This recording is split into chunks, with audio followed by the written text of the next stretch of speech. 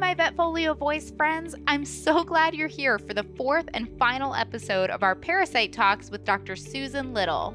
I hope you've enjoyed listening to them as much as I've enjoyed recording them, and I'd like to give a big shout out to Elanco for making these episodes possible. For this episode, we're going to stay on the topic of fleas and ticks and talk more specifically about vector-borne diseases. What they are, how to diagnose, treat, and monitor them, and most importantly, how to prevent them. As I mentioned before, I'm joined once again by the one and only Susan Little.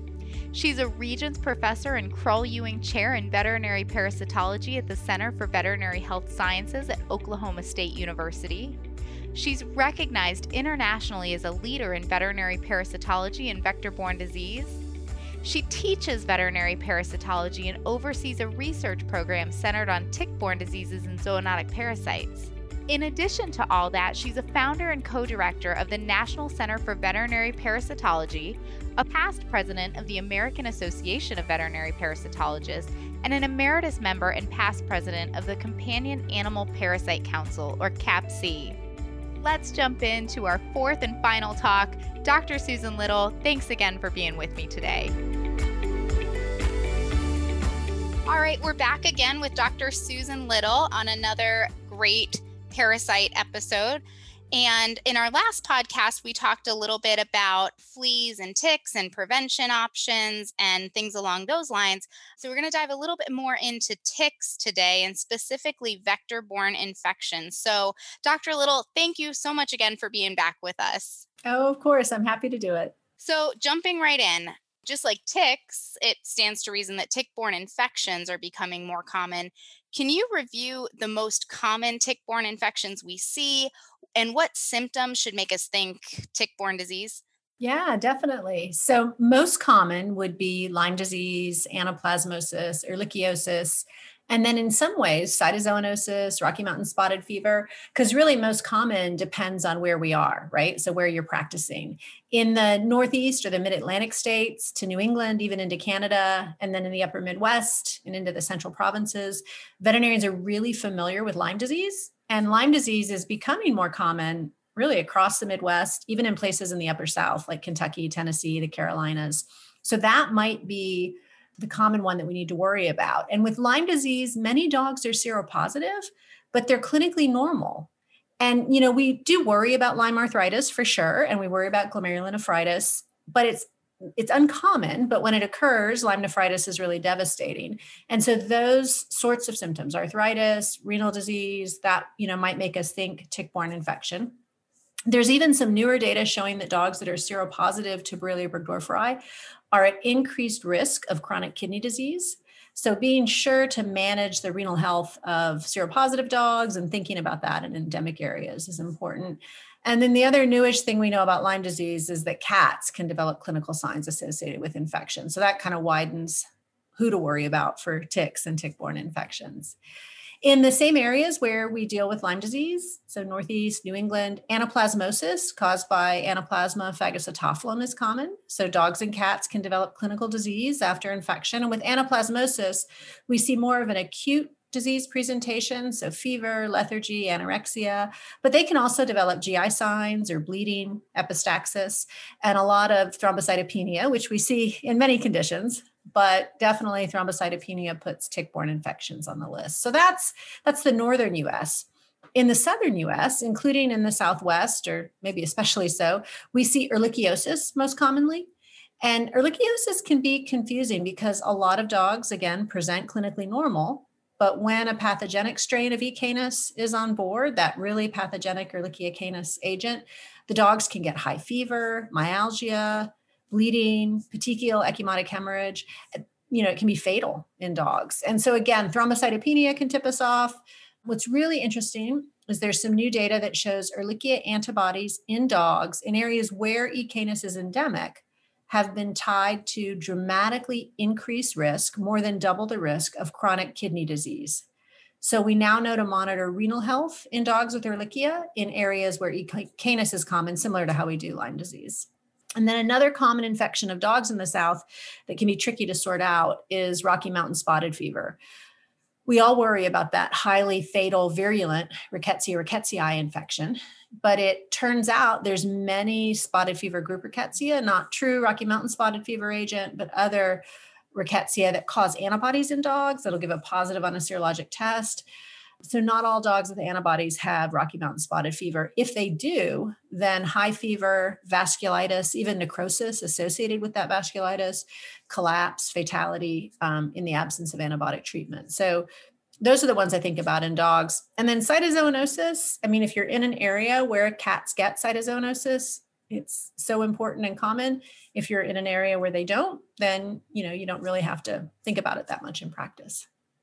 So I don't know how I feel knowing that there's so many common tick-borne diseases. Like, I'm a little scared to ask this next question of what about the less common tick-borne infections? I mean, that seemed like a lot.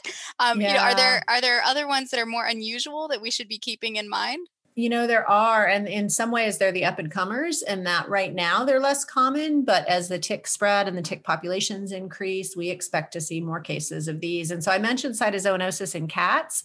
And if you're practicing in Eastern Oklahoma or Missouri or Arkansas, that's not an uncommon infection at all. That's an important common infection. But for the rest of the country, it's less frequently seen. So cytozoonosis in cats could still for sure be important. Babesiosis. So dogs with babesiosis, we might see fever, anemia, chronic poor doer, and that can occur. It's just not as much of an everyday encounter, every week encounter for a practicing veterinarian as the bacterial infections, the Lyme disease, Ehrlichia, Anaplasma infections. With Babesia, there's two different groups of Babesia to worry about. So there's the large Babesia, what we used to call Babesia canis, definitely more cases in greyhounds, but sometimes in the general dog population for sure. And then there's the small Babesia, Babesia gibsoni. That's the one we see more in the pit bull type dogs with a history of fighting, but then there's some spillover to the general dog population too. And then another less common, thankfully, tick-borne infection is hepatozoonosis. And it can be quite severe. So that's why I say it's thankfully less common. It's transmitted by Gulf Coast ticks. So we see hepatozoan americanum infection in dogs where the Gulf Coast ticks are common, which used to be just the southern border right along the Gulf Coast. But those ticks have moved very significantly northward. And so we're now finding that tick in the Midwest, in the upper South. And wherever that tick is common and dogs get infected with hepatozoan americanum, they can develop severe depression, anorexia, fever. They get really bad muscle pain, muscle wasting over time. It's quite profound. And they'll often have a very high neutrophil count. It's not in every dog with hepatozoonosis, but when you see that really high white blood cell count, then it's worth thinking about hepatozoan americanum. And another time to think about those less common tick-borne infections is when the dog doesn't respond to doxycycline, right? The standard treatment for Borrelia, Anaplasma, Ehrlichia, Rickettsia. That lack of clinical response when you're treating a bacterial tick-borne infection is an indicator to me. It really suggests that revisiting the diagnosis is of value. Co-infections are possible. So they could have a protozoal tick-borne infection and a bacterial tick-borne infection, or it could be another issue altogether. So we expect dogs to respond to doxycycline treatment if they have rickettsial or Lyme disease, if they have a Borrelia infection. And if they don't respond, then we should be thinking about other possible diagnoses. So there are tons of tick-borne diseases out there, and the symptoms really run the gamut. I mean, arthritis, kidney disease, thrombocytopenia, anemia, fever, high neutrophil count, vasculitis, they can really look like anything. Yeah, absolutely. So just something we should probably be aware of in our geographical area of what kind of tick diseases are available and, kind of have them on our radar to look for in sick dogs. Yeah, for sure. So speaking of being aware and screening and things like that, we screen for tick-borne infections and we find seropositives relatively commonly. I know I do, even when they've been on tick control. So why do we find these seropositives in dogs that have been on tick control, and what do we tell our clients in those situations? Yeah, no, it's a great question, and it's an important conversation to sort of rehearse and think through ahead of time. We know tick control is incredibly important, and we know that it prevents so many infections, right? It prevents ticks, which is reason enough to use it, but a few infections can still get through. And so we don't have to worry about all the infections we didn't see because the owner was using tick control. the only ones they want to talk about are the ones that do get through, even though they were using tick control. And so I think it's important to use it as an explanation. This is why the tick control is important, because the risk is so high, because we're worried about these infections. And so we have to make sure we keep doing everything we can to protect your pet. And then it kind of depends what tick control they're using, right? Repellents that repel and kill ticks keep the ticks from feeding. So adding a repellent to the tick control arsenal can help reduce infections. But we know control products aren't 100% effective. A few ticks are going to be able to feed, even if the client's consistent, even if the dog's consistent and wearing the collar. And for the systemics, for the isoxazolines, the ticks have to feed to get killed. So we thought, when the laners were first introduced, we thought, oh no, the ticks are still going to feed, the dogs might still get infected. But now there's great data showing that the systemic products, all the laners, like the repellents, can dramatically reduce infection with Babesia. There have been studies with some of them for Borrelia, Anaplasma, cytozoan in cats even. So as long as the ticks are killed before the infection is transmitted, then the pets are protected, which is great. But a few ticks will still get through. So sometimes we still see those seropositive, and it becomes important to keep testing dogs annually, even if they're on a tick control. Same as we test dogs for heartworm, even though they're on a heartworm preventive. Absolutely. And when we're testing them and we get these seropositives back, if they're clinically normal, what's our next step? Is there an additional workup that we should be pursuing at that point? Yeah, definitely. So first, we always review the history and the physical, just make sure no evidence of illness. If there's any clinical disease, then treatment's indicated.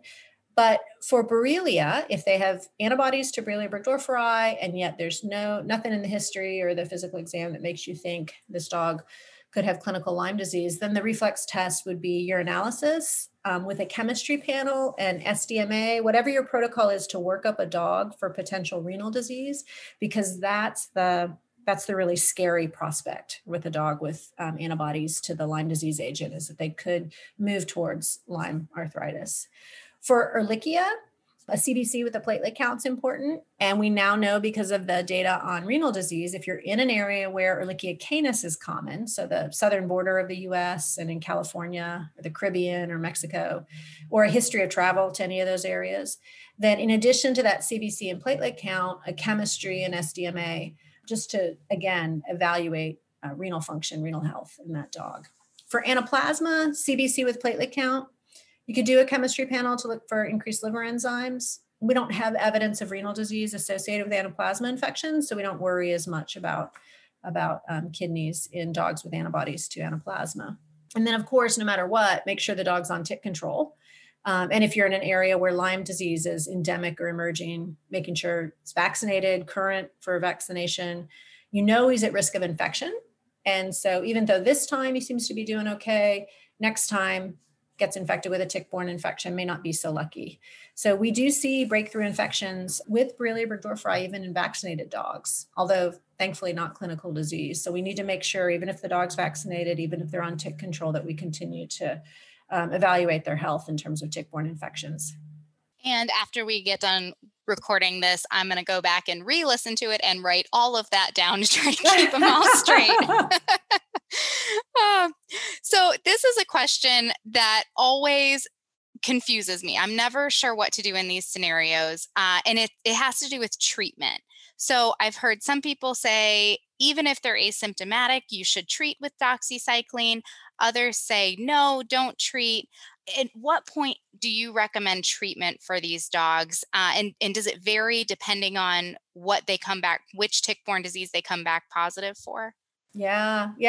This is the big question. And the honest answer is there isn't one right answer for every patient. So it's okay that I'm like banging my head. Absolutely. Going, what do I do? It's a different answer for a different patient with a different presentation, with a different history. So for the most part, none of us want to use antibiotics in a clinically normal, lab workup normal, but seropositive dog, right? We know that that's just antibodies, could be a resolved infection. It's a past infection, but it could be a current infection. And so I understand the conundrum. If it's the first time the dog's seropositive, maybe you screened the past 4 years and you got negative, and now this year it's positive, right? That suggests a more recent infection.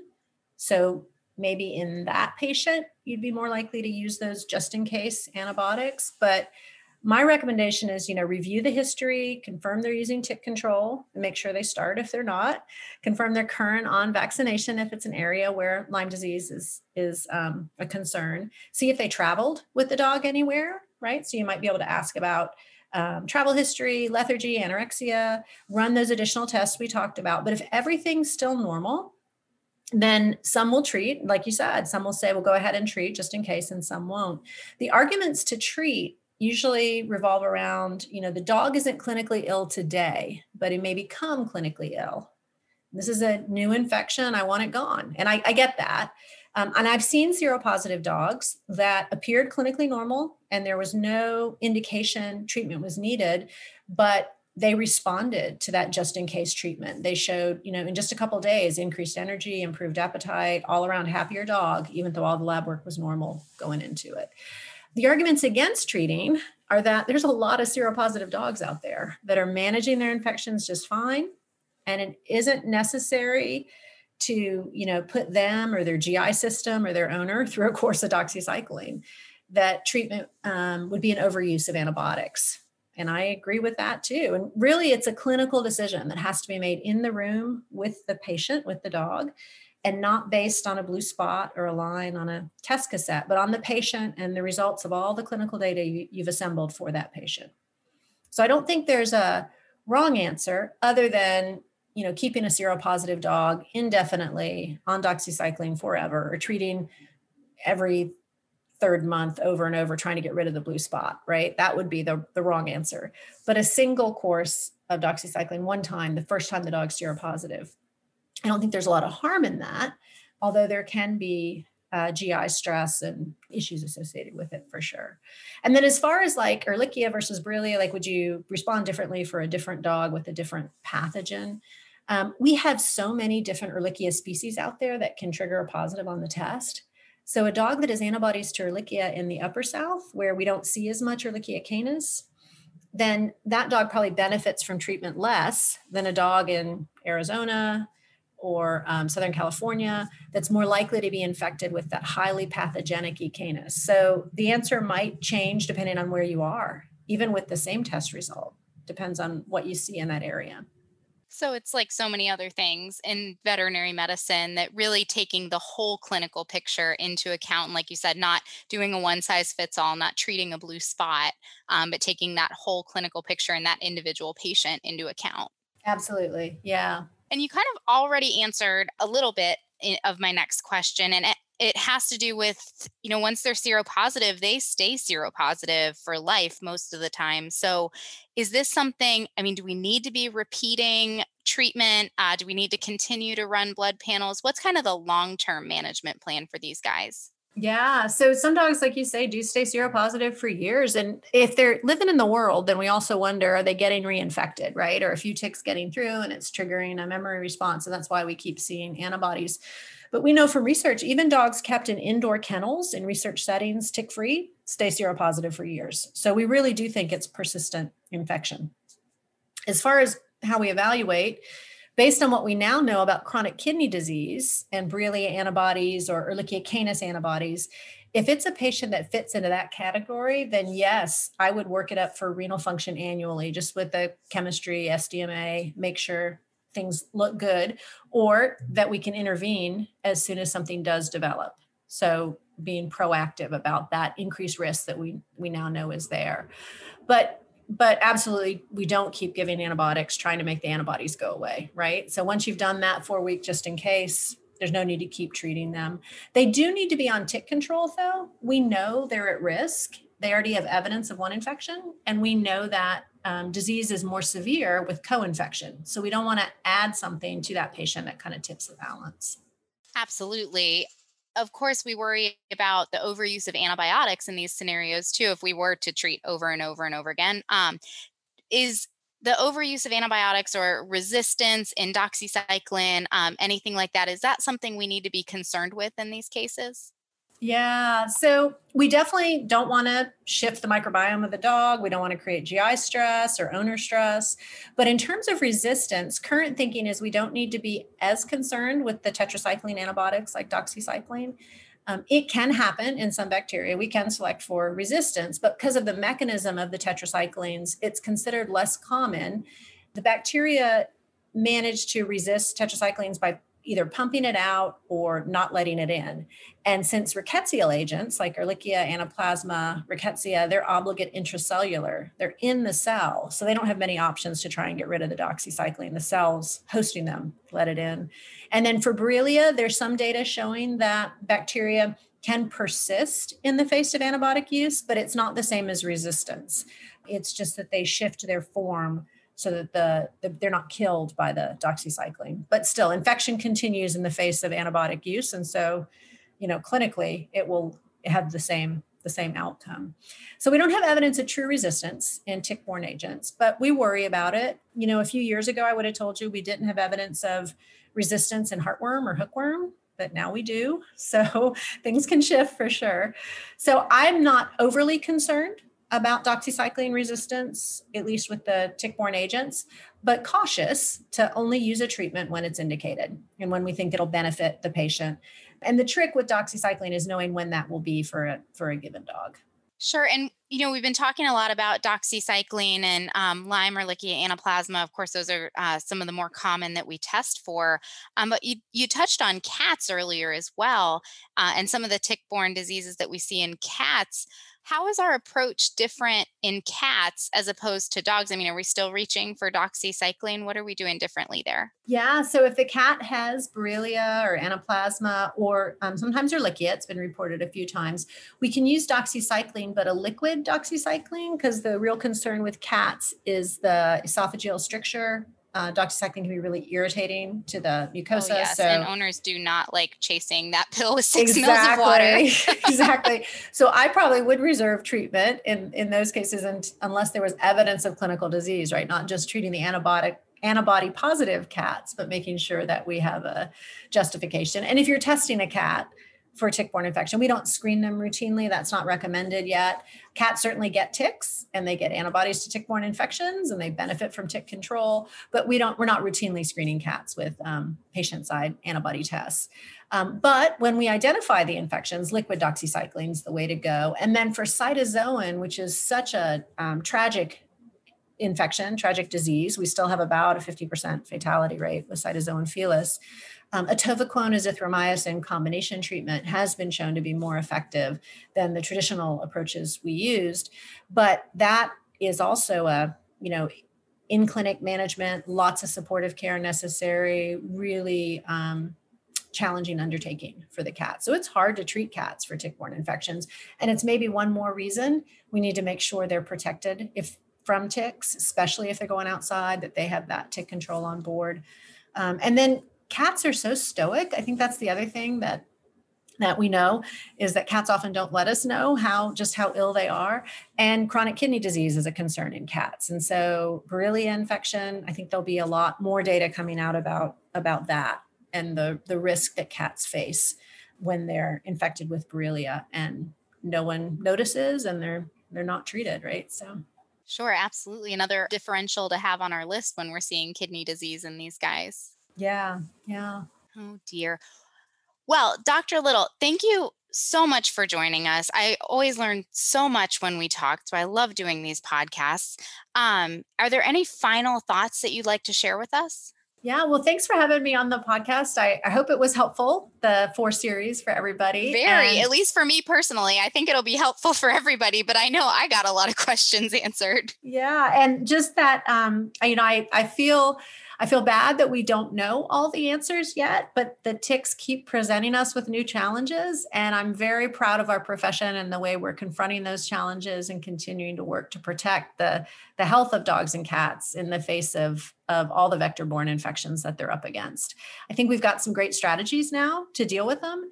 And we just have to be consistent. And then those of us in research have to be persistent in trying to understand the full array of tick-borne infections that we're working to control. Sure, absolutely. Well, thank you for all that you're doing to get these answers and help us do a better job in treating these guys. Yeah, same. Thanks for having me on the program.